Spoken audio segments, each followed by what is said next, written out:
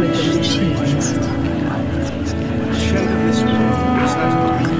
From quantum physics to poetry, from neuroscience to geography, from philosophy to immersive realities, Building 21 is a space where one can explore, play with, manipulate, bend, break, and probe the multifaceted dimensions of ideas, knowledge, and thinking.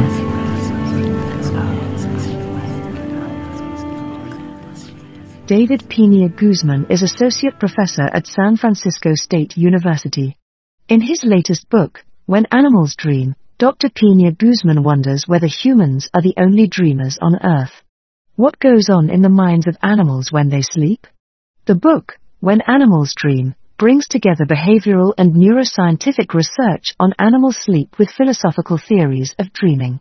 It shows that dreams provide an invaluable window into the cognitive and emotional lives of non-human animals, giving us access to a seemingly inaccessible realm of animal experience. Thanks to everybody for being here, and our collective apologies for the time confusion, but I'm here, so hopefully we will have enough time to chat and get some good questions back and forth. And thanks to Olivier for the invitation to speak here today. I'm not going to speak a lot. I thought I would just maybe make a few comments for about 5 minutes and then open it up for a Q&A session.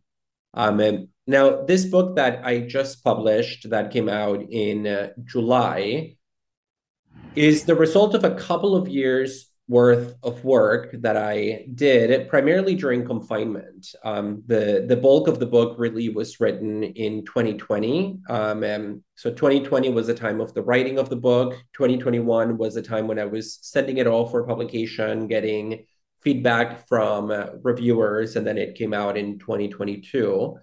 But it is the result of me trying to bring together two bodies of literature that are sometimes in conversation, but not always. And those are philosophy and animal science, largely because one of my interests as an academic, and my background is in philosophy, I should mention that. One of my interests is to think more closely about the nature of sentience and consciousness across different species. And that question for me emerged out of my interest in human consciousness originally. So I was drawn to questions about how the brain and the body generate or curate the world of experience as we see it. And over time, that question started dragging me towards the animal sciences. And anytime that you introduce the question of non-human species into whatever theme you're exploring, it's of course get a lot more complicated because suddenly you have to balance multiple species, you have to deal with limitations of interpretation, different kind of data, and that makes the work sometimes a little bit more difficult, but also more exciting. And so as I was doing research on animal consciousness and animal sentience, I began to gravitate toward this question, which is, what happens to the animal mind during sleep? As I point out in the book, if you read any book out there on animal consciousness, the vast majority of them, in fact, I would say 100% of them, with maybe one possible exception and always with a qualification, they all focus on waking experience. What are animals doing when they're awake? How do they behave? Can they solve problems in a maze? How do they interact with other animals in the wild, so on and so forth. But that leaves open this other question, which is what I call the hidden world of animal consciousness. And here the term hidden is merely a reference to what happens to the animal subject when their experience is hidden from us by the physiology of sleep. When there is a reality simulation, what we call a dream, unfolding, even though it doesn't always translate into a motoric performance.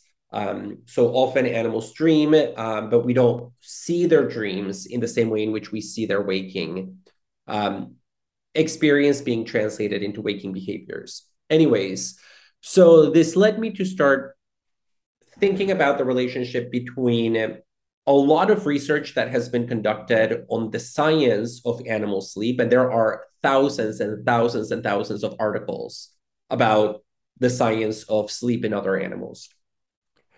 And to move through that literature in search for evidence of dream experiences, which is a trickier question, right? You can study dream, you can study the physiology, you can study neural activity, you can study a lot of aspects of it without ever really touching on the question of subjective experience during sleep. And so I started moving through that literature, and I started leaning on the philosophy and science of human dreaming to try to develop some conceptual resources for thinking about what we already know about animals. And so the book, When Animals Dream, is the result of me trying to bring those two things together as a way of building a case for the nightly subjective phenomenal or phenomenological experiences of other species. And just as a way of bringing my opening comments here to a close, what the book does, and this is reflected in the structure of the chapters, is I begin by laying out an empirical case for animal dreaming, telling a historical narrative about the rise of interest in dreams in the 19th century and before, how that then was eclipsed by certain developments in psychology in the early 20th century, how the question is reemerging in the present, and articulating the different kinds of evidence that I think we have available at our fingertips in order for us to justify the claim that other animals don't just sleep, but do perform these imaginary mental acts, which we call dreams. So I begin by laying out the science. Then the book pivots to the philosophy, where I talk about the significance of that evidence, what it tells us about animal consciousness, in particular focusing on animal memory, animal imagination, animal desire, and animal sentience. And I conclude the book then by doing yet another pivot from the philosophy of mind over to questions of ethics and moral theory, and considering what everything that came before, the science and the philosophy, ultimately tells us about the kinds of creatures that other animals are, and whether or not the fact that they dream might entitle them to what philosophers call moral status or moral standing. Do they deserve moral care, moral consideration, something like moral dignity? And so the book is ultimately motivated by that question of our ethical relationship to other species. I'll stop there, and then we can, have a conversation based on what people think or objections that people might have. Okay, so I can see smiles and nods and people eyes questioning. So do we have an initial question? Anyone has a so maybe get a bit closer, Isel, so that our guests can hear you correctly. Yes. I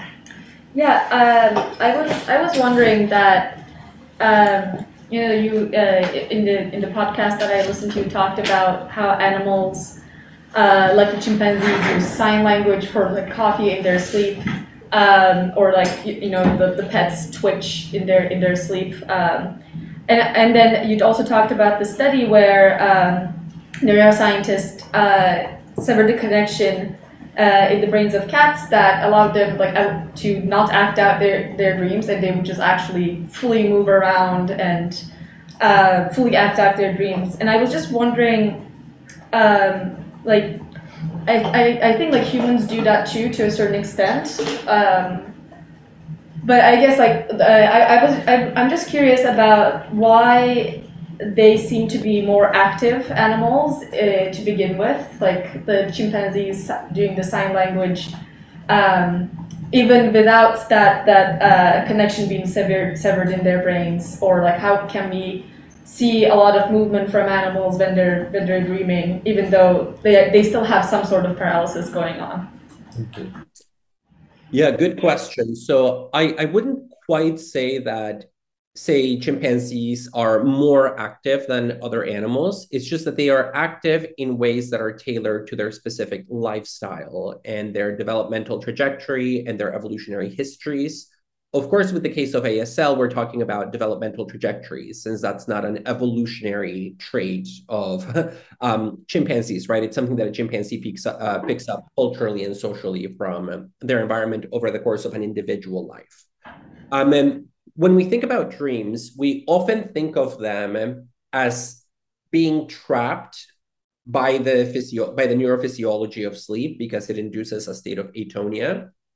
And in some ways, that way of thinking about dreams, I find interesting, and there is an element of poetic license to that, of thinking about a subject that is trapped, or a subjective experience that is trying to break through. But there's always aspects, or there are always aspects of the dream experience that pierce through the atonic state. In the case of humans, we often talk about REMs, rapid eye movements. This is how we divide the sleep cycle in mammals between non-REM sleep and REM sleep. And since the 1950s, we have thought that the movement of the eyeballs under the eyelids corresponds to the subject, to the ego in the dream ego, scanning the visual field in the dreamscape. And so that is a behavior that happens to break through in the case of a lot of mammals. Unfortunately, because that is one of the main behaviors that makes it through the neurophysiology of sleep, it has really dominated research on dream-related behaviors. And what's important to note is that with other species, you might find very different kinds of behavior. For instance, now we are realizing that if you want to study similar behaviors in other species like rats and mice and cats, you might need to look for rapid whisker movement, just because of the significance of that in the lifestyle of those animals. Or you might, I found research from the 1960s and early 70s. This was French research that took me a while to find, of horses primarily displaying nasolabial movements more so than rapid eye movements. And that just could be because of the role of auditory and vocal sensory qualities in their experience. Maybe that's just more dominant. And when you think about the sensory capacities of other animals that are super different from ours, we should be very open about what to expect. In the case of chimpanzees, we see that behavior, the occasional communication through ASL signs. And we also find that sometimes in humans who communicate primarily through ASL, but we also find vocalizations in humans while they're dreaming, right? Like it's our version of ASL. If we don't communicate using ASL, we sometimes say things that we are saying in the dream out loud. And that tends to be more common in the case of nightmares, when you start, panicking in your dream and you start speaking, and arousal is such that it causes a verbal expression to break through. So yeah, I wouldn't say more active. I would just say active in a species-specific way, or animal-specific way. So to follow up on what ASL's research is, David, we had a question this week, and we're wondering, maybe you can help us with that question. Do animals daydream? I do have a section in the book about daydreaming. It is in the chapter on imagination. Although it is not quite as developed as I wanted to be, because I had difficulty finding the kind of data that would allow me to make stronger claims about this. But I think in the future, I will need to explore this a little bit more.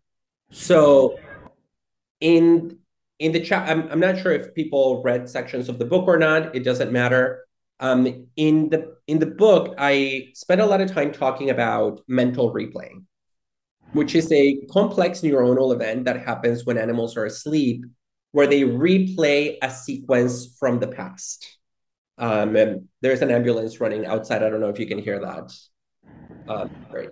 And so mental replay allows us to make very close mappings of a one-to-one order between what is happening to the animal during a waking period and during a dream. So I talk about finches, zebra finches, that when they're awake, they will rehearse their song. And that creates a very, very specific sequence of neural activation. And then you see that exact same sequence again during their version of REM sleep. And so there is an episode-specific correspondence. We have also found, and this is now to bring it back to the question of mind wandering or daydreaming, with rats, we have found mental replay of that exact same kind, not so much when the animal is awake versus when the animal is asleep, although we have also found that as well. But we have found mental replay during moments when an animal is doing a cognitive test, like running through a maze, and then they are allowed to rest for an extended period of time without having the mind focus on any particular task. And during those moments of repose, the animal begins to show a kind of activity that is very similar to what in humans we call daydreaming or mind wandering, which in our case is also triggered when we don't have attention on a task-specific object. You're just sitting there thinking about nothing, and then your mind starts running. In humans, we associate that with the activity of the default mode network. And now people are talking about the default mode network in other mammals, including rats as well. But again, this is something that I hope to explore more in the future, but there is a small section in the book where I talk about mind wandering and daydreaming in other animals. Yeah. Okay. Questions? Other questions? Because I have tons of questions, but I don't want to take over. Antoine? So you stated that there's a lot of like research made on the physiological aspects of the sleep versus like the consciousness implication.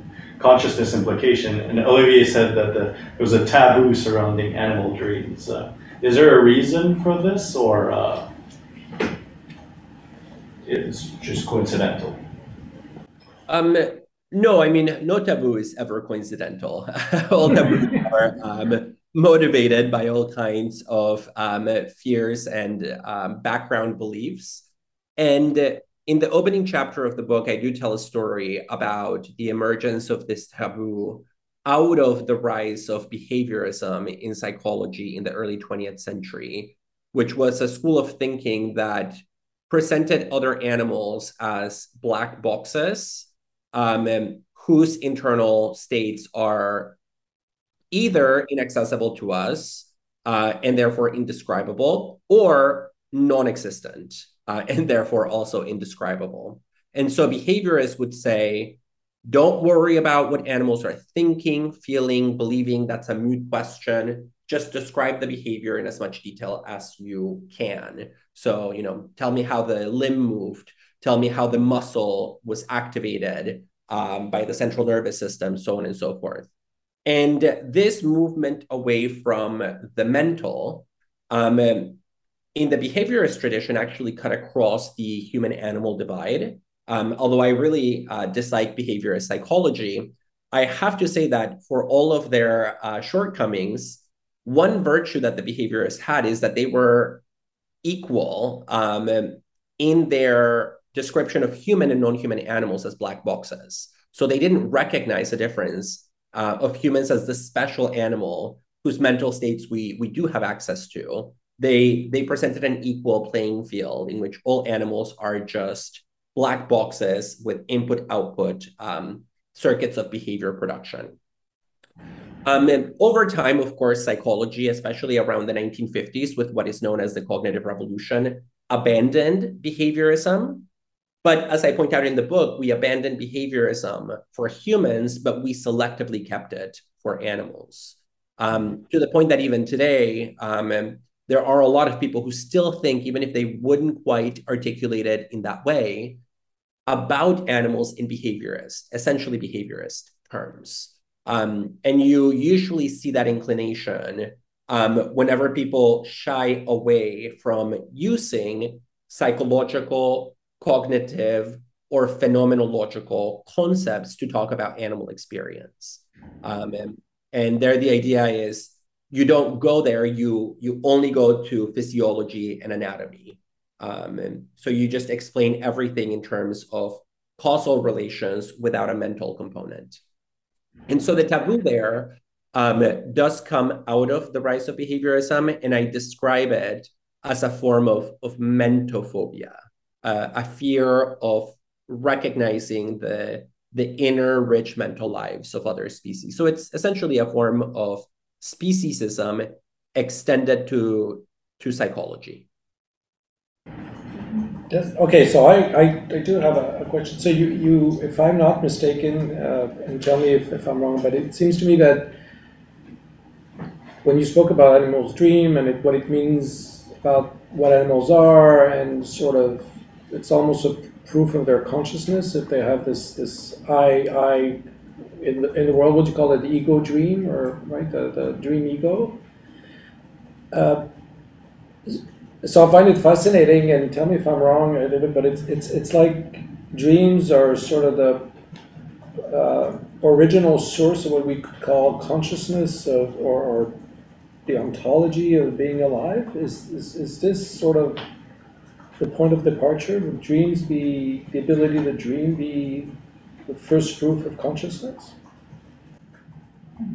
I'm not sure that I would say the first proof, since that presupposes either chronological or ontological primacy of some sort. And there are people who actually disagree about the chronology of, or the phylogeny more specifically, of dreaming versus consciousness. So the majority of people make the claim that we develop consciousness at some point in the history of life.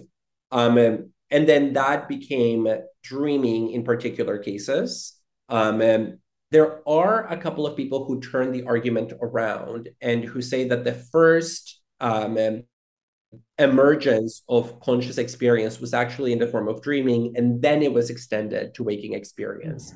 I don't discuss these theories in the book because they would have taken me in a very different direction of the evolution of evolutionary theory.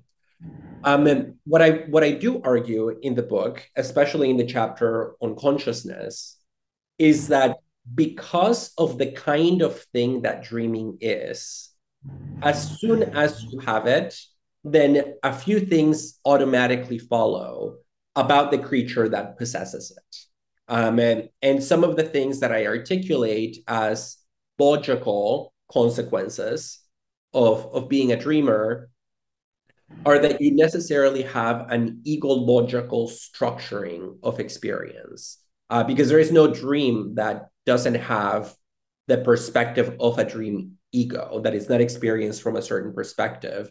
And this is just a core insight of the school of philosophy known as phenomenology, that every experience presupposes the existence of an experiencing subject. Experience happens to someone who lives it from a point of view, barring the existence of an all-seeing, omnipresent subject like God. And so I talk about this kind of very basic form of subjectivity that I call subjective awareness. And it just refers to that having of a first-person perspective in the world. Some people call that sentience. The terminology gets a little bit messy in a lot of research on consciousness because we don't have any agreed upon usage. I also talk about another implication, which is a little bit more controversial, and that is what I call affective consciousness. So this is the influence of philosophy of emotions, affective neuroscience, making its way into the book. Not a lot of people agree with this, but this is my view, and that is that all dreams, and in fact, all subjective experience, presupposes some minimal dimension of affect, of experiencing things as either positive or negative. So there is a hedonic valence, like a spectrum of positive versus negative or attractive versus repulsive.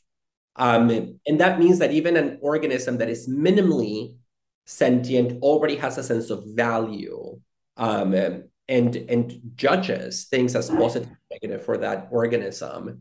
And so I developed this argument about affect and emotion and sentiment, which I think is just baked into the sort of thing that experience is. So it's not as if we have experience and then we add emotions on top of that. I think experience is affective from the very beginning. And I have a lot of difficulty envisioning a real case of an experiencing subject with absolutely zero affect. That to me is conceptually incoherent. So I do talk about emotions in the book, about sentiments, and that comes out primarily in my research on nightmares, where you really see the emotions of animals come out in the form of negative dreams. And yeah, I talk about a few other things like imagination, metacognition, although those arguments, would require a little bit more description. So, Lucy, that's exactly your subject. So, do you want to maybe ask a question to David? Because it's exactly your topic is exactly I think what he's working on. Yes, I'm just formulating it. I'm also interested in the idea of kind of subjective and objective and how we kind of understand things from different perspectives. I think I would be inclined to also agree that experiences do have to have some degree of affect, and they have to have some sort of dimension of positive and negative and can't be fully neutral. I think how to phrase this. If we are observing someone else's experience and trying in our best way that we can to kind of observe another organism or person's experience from their point of view, in people watching and things like that, when you're trying to sort of place yourself viewing things from the eyes of the other person, do you think that you can, I guess, to what extent can you separate from your own affective consciousness? I think that we can never fully, we of course can never fully separate from our own consciousness and put ourselves 100% in someone else's shoes. But do you think that we can, do that at least to some degree to try and realize the affect of someone else's consciousness? Yeah, so anybody who works on animals faces this question about method, first and foremost. How do I speak about animals that have a different morphology, a different evolution, different sensory systems? And, there are animals that it's so different that they have senses for which we don't have even an analogous capacity. How do I think about echolocation, or how do I think about magnetic perception? Or how do I think about the dual consciousness of octopuses given their decentralized distributed nervous system? The very unity of experience is called into question in that case in really interesting ways. And the way I think about this is by thinking about the kind of access that we have to the experience of other animals. So I do think there are a lot of limits, and in my work, I try to flag those. And I think that there is even an ethical component to recognizing those limits and that inaccessibility. I will never experience the world from the perspective of a jumping spider. And whatever imaginative exercise I do will still be me as a human trying to imagine that. However, I do think that we have a kind of given access to the subjectivity of other animals, not to the content, but to the fact that they are subjects. And this is an argument that I that I derive largely from Wittgenstein, who makes the claim that when people think about the problem of other minds, right? How do I know that you are conscious? People think that it's an inferential process. Like, oh, I look at your behavior and then I set out my premises, and then in my mind I reason, and then I draw the conclusion that on the basis of these premises, you must be a conscious subject like me. So it's the result of an inferential chain. And Wittgenstein says that's already a major abstraction. In fact, it's a philosophical and a scientific reconstruction of something that happens much more intuitively. Because for the average person, that question never really presents itself as a serious question, right? It's not as if I go to the store and I really think, how do I know that the person giving me the tomato is not a robot? It's a false problem. And for Wittgenstein, this has to do with the fact that we have our access to the consciousness of other people is not irrational or inferential, it is perceptual. You see the subjectivity in the mode of life, in the style of living. So in the movement, in the fact that their behaviors make sense relative to the environment. And it's something that you sort of just see in the same way that we say that you see the joy in the smile, right? We don't see the smile and then have to think, oh, the teeth are showing, the lips are extended, therefore the person must be happy. The smile is the happiness or the joy. And similarly, the behavior, the intentional behavior of the other is their subjectivity. And I think something similar happens with animals, that it becomes a problem only when we step back from that direct form of engagement with other species. Admittedly, this raises questions with, when you're talking about insects and when you're talking about arthropods.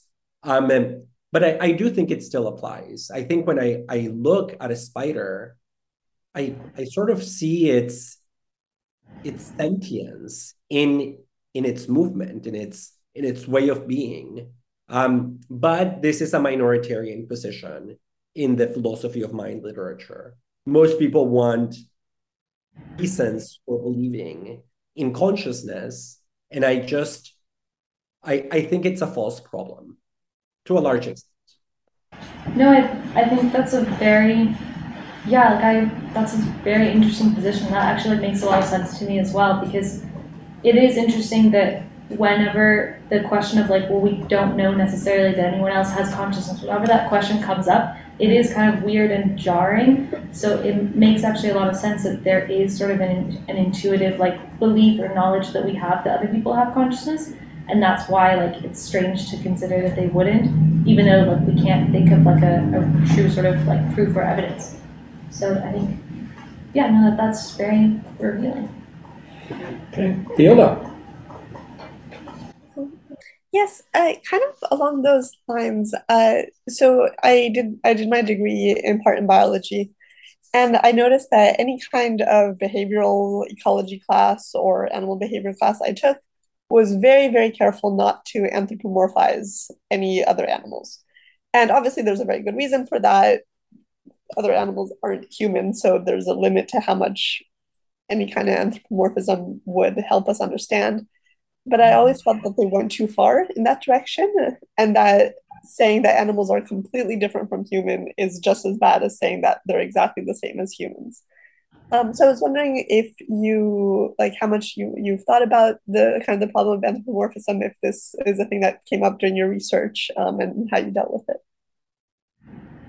Yeah, it definitely came up. And in the book, I talk about this spectrum between anthropomorphism, again, this danger of projecting the human onto the non-human. And that's the danger that most scientists in particular are really, really worried about.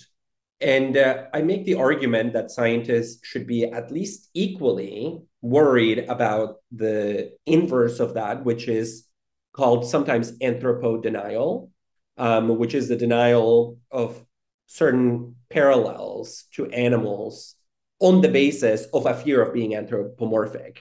When you think about contemporary scientists, and I'm talking about big names here, who still say, no, we can't say that animals feel fear because that's too anthropomorphic.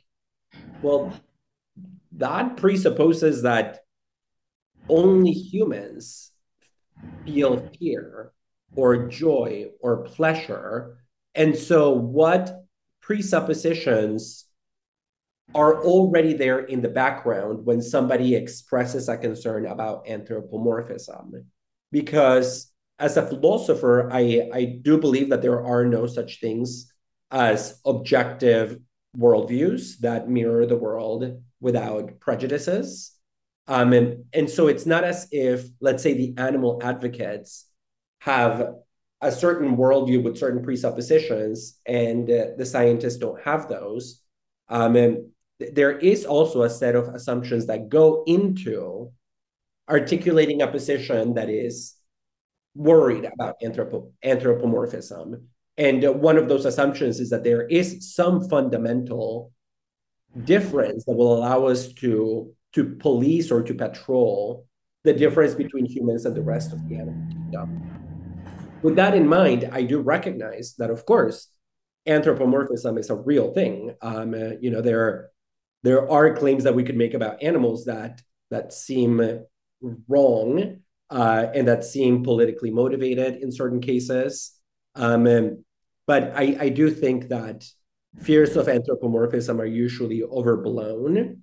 And it seems to me that that has a lot to do with norms around scientific culture, about how one goes about flagging that one is a serious scientist in the contemporary climate. And so there is a footnote in the book where I talk about this, about how it has to do with norms of professionalization in the sciences.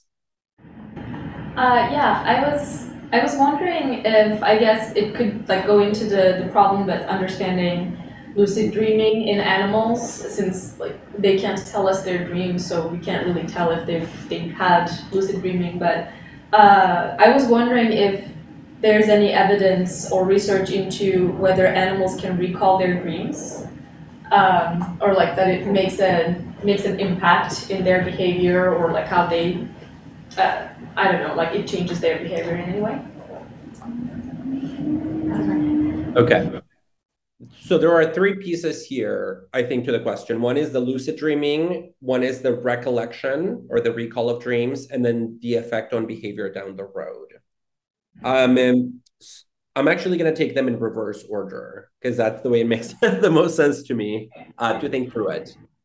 So we do know that there are downstream consequences to dreams, and animals' behavior in the waking state following a dream episode can change, especially in the case of nightmares. I talk about the nightmares of elephants who have been traumatized and experienced something like PTSD. I talk about rats where in laboratories, they will induce nightmares, and then the animals will remember in their waking state the place in which that happened. So there does seem to be a carrying into the future of memories that are produced in the context of dreaming. But that's as much as I can say about that. Whether animals recall their dreams right upon waking up, that I say in the conclusion, I have no basis for making claims one way or the other. And so that's an open question that I punt to future readers and writers on the subject. It's one of many open questions that I do not address in the book, just because I don't think there is much of a way to do so. Then there is a question of lucid dreaming. And in chapter 2, there is a section on lucid dreaming, but I am very careful in that section to flag it as the most speculative portion of the book, where I'm constantly trying to fend off or avoid committing to any strong claims, because it is merely a possibility that just happens to be accommodated by certain theories of lucid dreaming and certain evidence that we have about animals, but it's not direct. So it's all indirect evidence. And the indirect evidence that we have for lucid dreaming is that lucid dreaming is typically thought to be a kind of metacognition. It's when you know that you are dreaming, which means that you are reflecting on not on the world, but on your own mental state. I am aware that I am dreaming right now. Metacognition, along with language and reason and morality, is one of those concepts that it's been used to perform that policing function between the human and the non-human for intuitive reasons, right? It seems like that is really high up there cognitively to expect other animals to do it. But in the last 15 to 20 years, there has been a pretty significant expansion in research on animal metacognition. And so now we know that there are many animals, I mean, primarily mammals, but there are also some birds that perform mental monitoring tasks that fall squarely within the ambit of metacognition, where it's clear that they are in some way thinking about their own thoughts rather than about an external object. So dreaming that is lucid is a form of metacognition. We know that animals, some animals, are capable of some metacognitive achievements. And there are some theories of lucid dreaming out there that I found where the authors make the connection between those two. And they say, look, it could be that some animals, if they have metacognition, and lucid dreaming would just be the expression of metacognition in the context of sleep. But we have no direct evidence, and I don't think that we actually could have evidence of that, except if we found some clear neural parallels in other species with the same brain structures as we do. But then that just limits the scope, and that evidence is not out there just yet. Yeah, so it's a very speculative claim, and I just want to flag that, just as I did in the book. A more specific question, David. How do you because you talked about experience and the effective impact. How do you define experience in that case?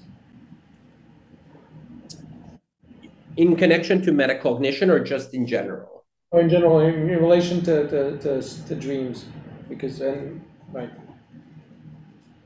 Yeah, I would describe experience as, let me think about how to say it in a way that is faithful to my position. Because I actually don't define experience at any one point, but the thing that comes closest to it is my notion of subjective consciousness, when there is an I for whom a world lights up. And so there are two terms here that I could use to capture what I mean by experience. One is the Buddhist and largely yogic concept of luminosity. The idea that, again, it's a metaphor of light here, that something appears to an experiencing ego or to a self that can grasp it or relate to it. So there is a phenomenal field that surrounds a self.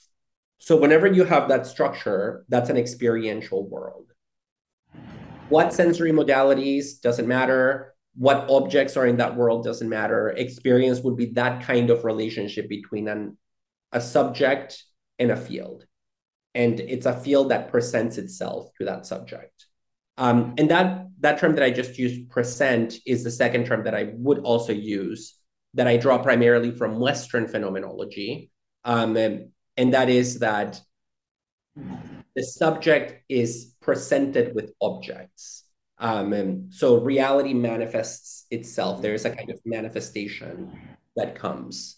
And again, because I don't think there can be an experience that is neutral affectively, I think there is already a kind of tension in that world, affective tension, and that's what I would call experience.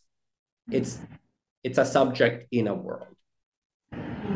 So I think a couple of neuroscientists or philosopher of the brain actually mentioned. Tell me if that's part of the luminosity. Your idea on this is the experience of pain actually as the first experience of a sort of phenomenological experience. Yes, and this would be very closely connected to what I mentioned earlier between that spectrum, that hedonic scale of repulsive and attractive.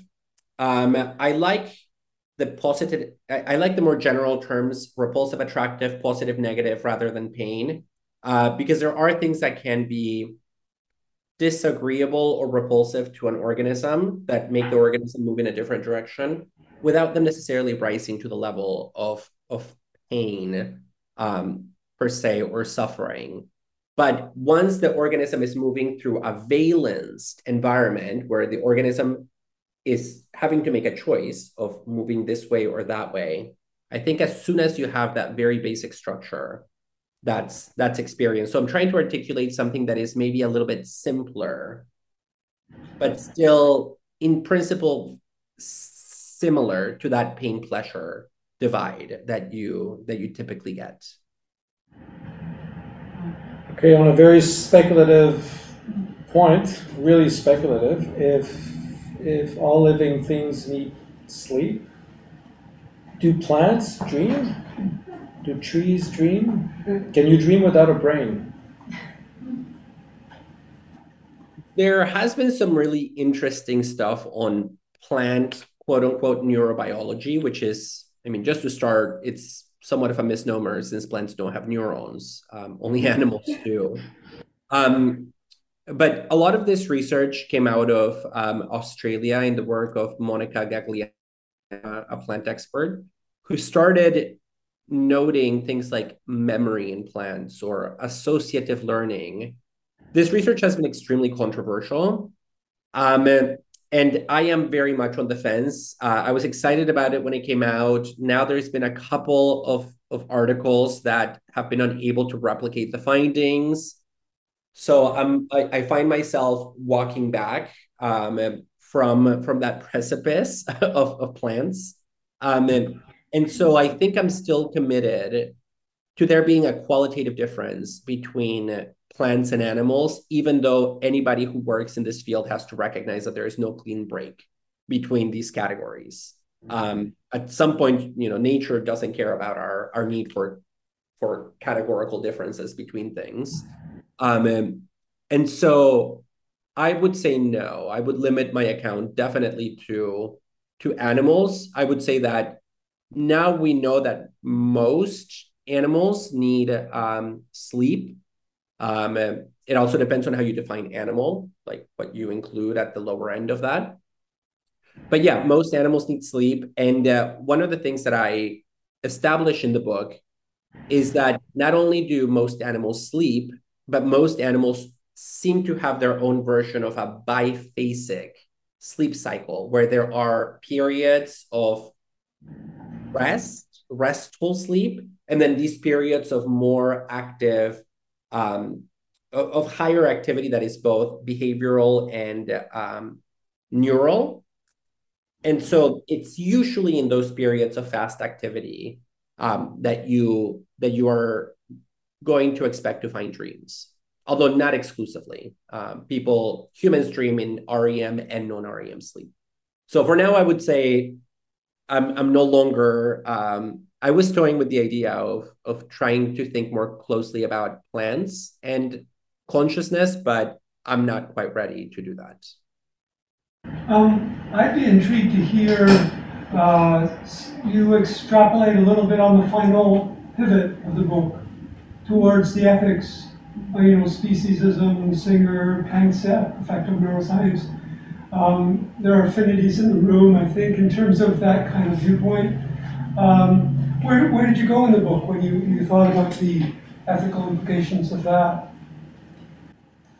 Yeah, towards the end of the book, I introduce a very common distinction that is made in the science and philosophy of consciousness, which is the difference between what is known as access consciousness and phenomenal consciousness. And now, there are people who don't like this taxonomy. It might be too simple, but it does capture something of significance, which is that there are certain kinds of experience that have to do with cognition, with thought, with language, with reportability. But then there are other experiences that exist at a more fundamental level and that have to do with the raw feeling of the experience itself. And that in fact are not tied to high-level cognitive operations that are very difficult to even describe in language precisely because they are so primal in a way. Think about our perception of colors. How do you explain what red is to somebody who has never seen the color red? It's just very difficult because in order for you to convey that, the other person has to have the experience on their own. It's not a bit of information that you can just share through language. Compare that to something that is more cognitive and that is just information, like factical knowledge. So even if somebody has never been to France and has never seen the Eiffel Tower, and I tell them, well, the Eiffel Tower is this many meters tall, then they have the information and now they know. So it is transferable information, but the experience of red is not transferable in that way. It doesn't matter how smart you are. And how much you know scientifically about the color red. And so this distinction between those two kinds of experience, one that is cognitive, rational, linguistic, and another one that is embodied, felt, affective, does track onto something that we intuitively recognize as telling us something about the structure of our experience. Now, there is this ongoing debate among people who talk about moral value or moral significance, about which of those two kinds of experience really makes a difference when it comes to moral debates. So if I try to figure out who is entitled to moral dignity or respect or moral rights, whatever term you want to use, what am I looking for in order to say this creature really matters from a moral point of view? There are philosophers who make the argument, in fact, quite a lot of them, who make the argument that the thing that really makes us have moral value is that higher level of cognitive performance, that access consciousness. And in the book, I argue that that's mistaken and quite morally dangerous. Because if you tie morality to such a high bar, then you leave out a lot more than any of us should be comfortable leaving out of the domain of moral care. And so you can already imagine, the things that are, the kinds of beings that are left out. There are questions about cognitive ableism here at work. Children basically before 6 or 7, before the age of reason, are left out of moral concern. The totality of the non-human world is left out. And so the only thing that then matters morally on this view is what neurotypical adult humans. That seems like a really narrow slice of the universe. And so in the book, I make this argument that there's this debate. I put my cards on the table that I actually think what really matters morally as the foundation of morality is phenomenal consciousness, not access consciousness. And then I make an argument about the fact that dreams are an example of phenomenal consciousness, not access consciousness. They can be access conscious, like when you have lucid dreaming, which we talked about, those moments where cognition goes into that higher level of activation.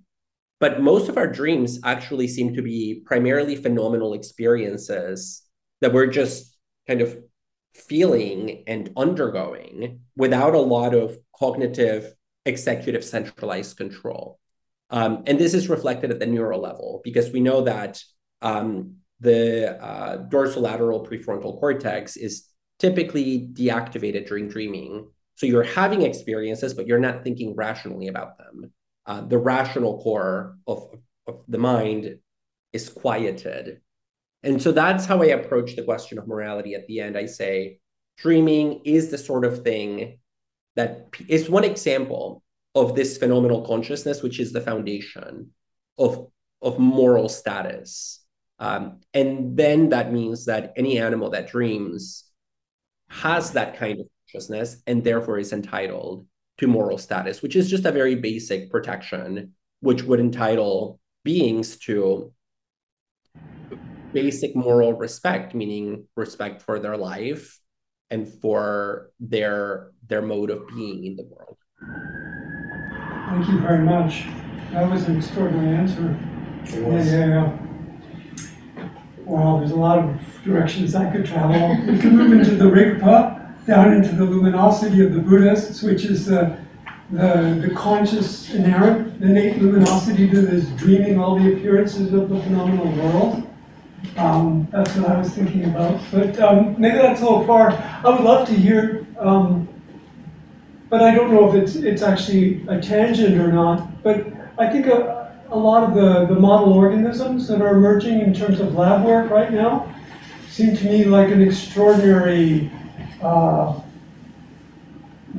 moral dilemma for our civilization, in that the research capacities of our universities and laboratories are founded upon the actual exploitation of sentient creatures whose DNA is tuned to specific purposes.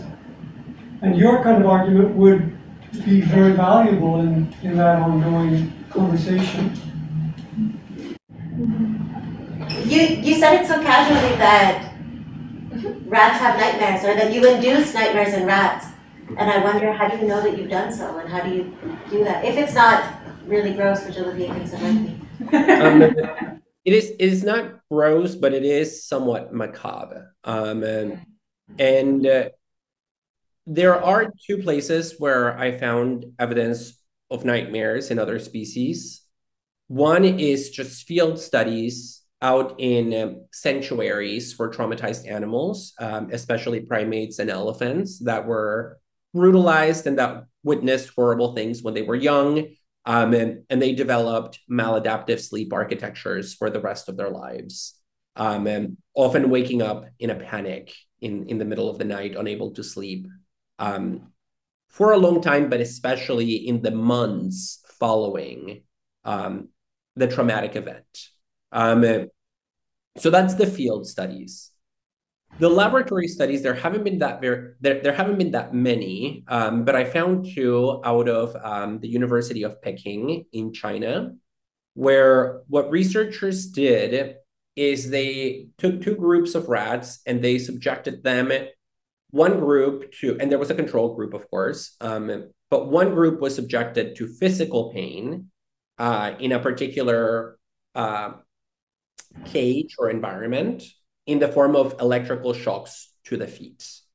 Another group was subjected to psychological suffering in the form of them watching the first group be tortured with electrical shock to the feet.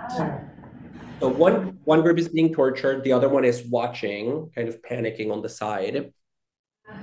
And they did that enough until they noticed that the animals were no longer able to sleep through the night. And so they start, because the difference between a bad dream and a nightmare is what is known as startled behavior, which is that the animal is so worked up in the middle of the night that they actually break out of the sleep cycle and wake up, right? Like a nightmare is when it's so bad that you wake up. And so once the animals were conditioned enough, they start displaying startle behavior, and they start waking up, and you see all the physiological signs of negative arousal. The heart is pumping, blood pressure is up, all the signs of stress, kind of vocalizations that you normally wouldn't find. And so what the researchers found is that they could induce this startled behavior where they wake up at a non-normal time in the sleep cycle in both groups, not just the ones that were tortured were waking up in a panic, but the ones that witnessed the other animals be tortured started having these negative affect overloads in the middle of their sleep cycle. And what's really interesting about this research is that then they took out the animals out of that environment, and weeks later, they reintroduced them to the same place where the original trauma took place. And immediately, whatever progress they had made with reestablishing a normal sleep pattern, whatever benefit was gained from taking them out, it would be walked back. So as soon as they were reintroduced to the space, suggesting that they remember what happened there. And once again, they would begin having nightmares. And so I talk about that research in the book, although this is yet another case of the people who conducted this research refused to use the term nightmare, because again, it seems a little bit too anthropomorphic to them. And so they just limit themselves to talking about jolting behavior during REM and non-REM sleep. Yeah. Okay, so wow. So okay, so any because we have to let our guests go too. Any last thoughts, question? Okay, Anita.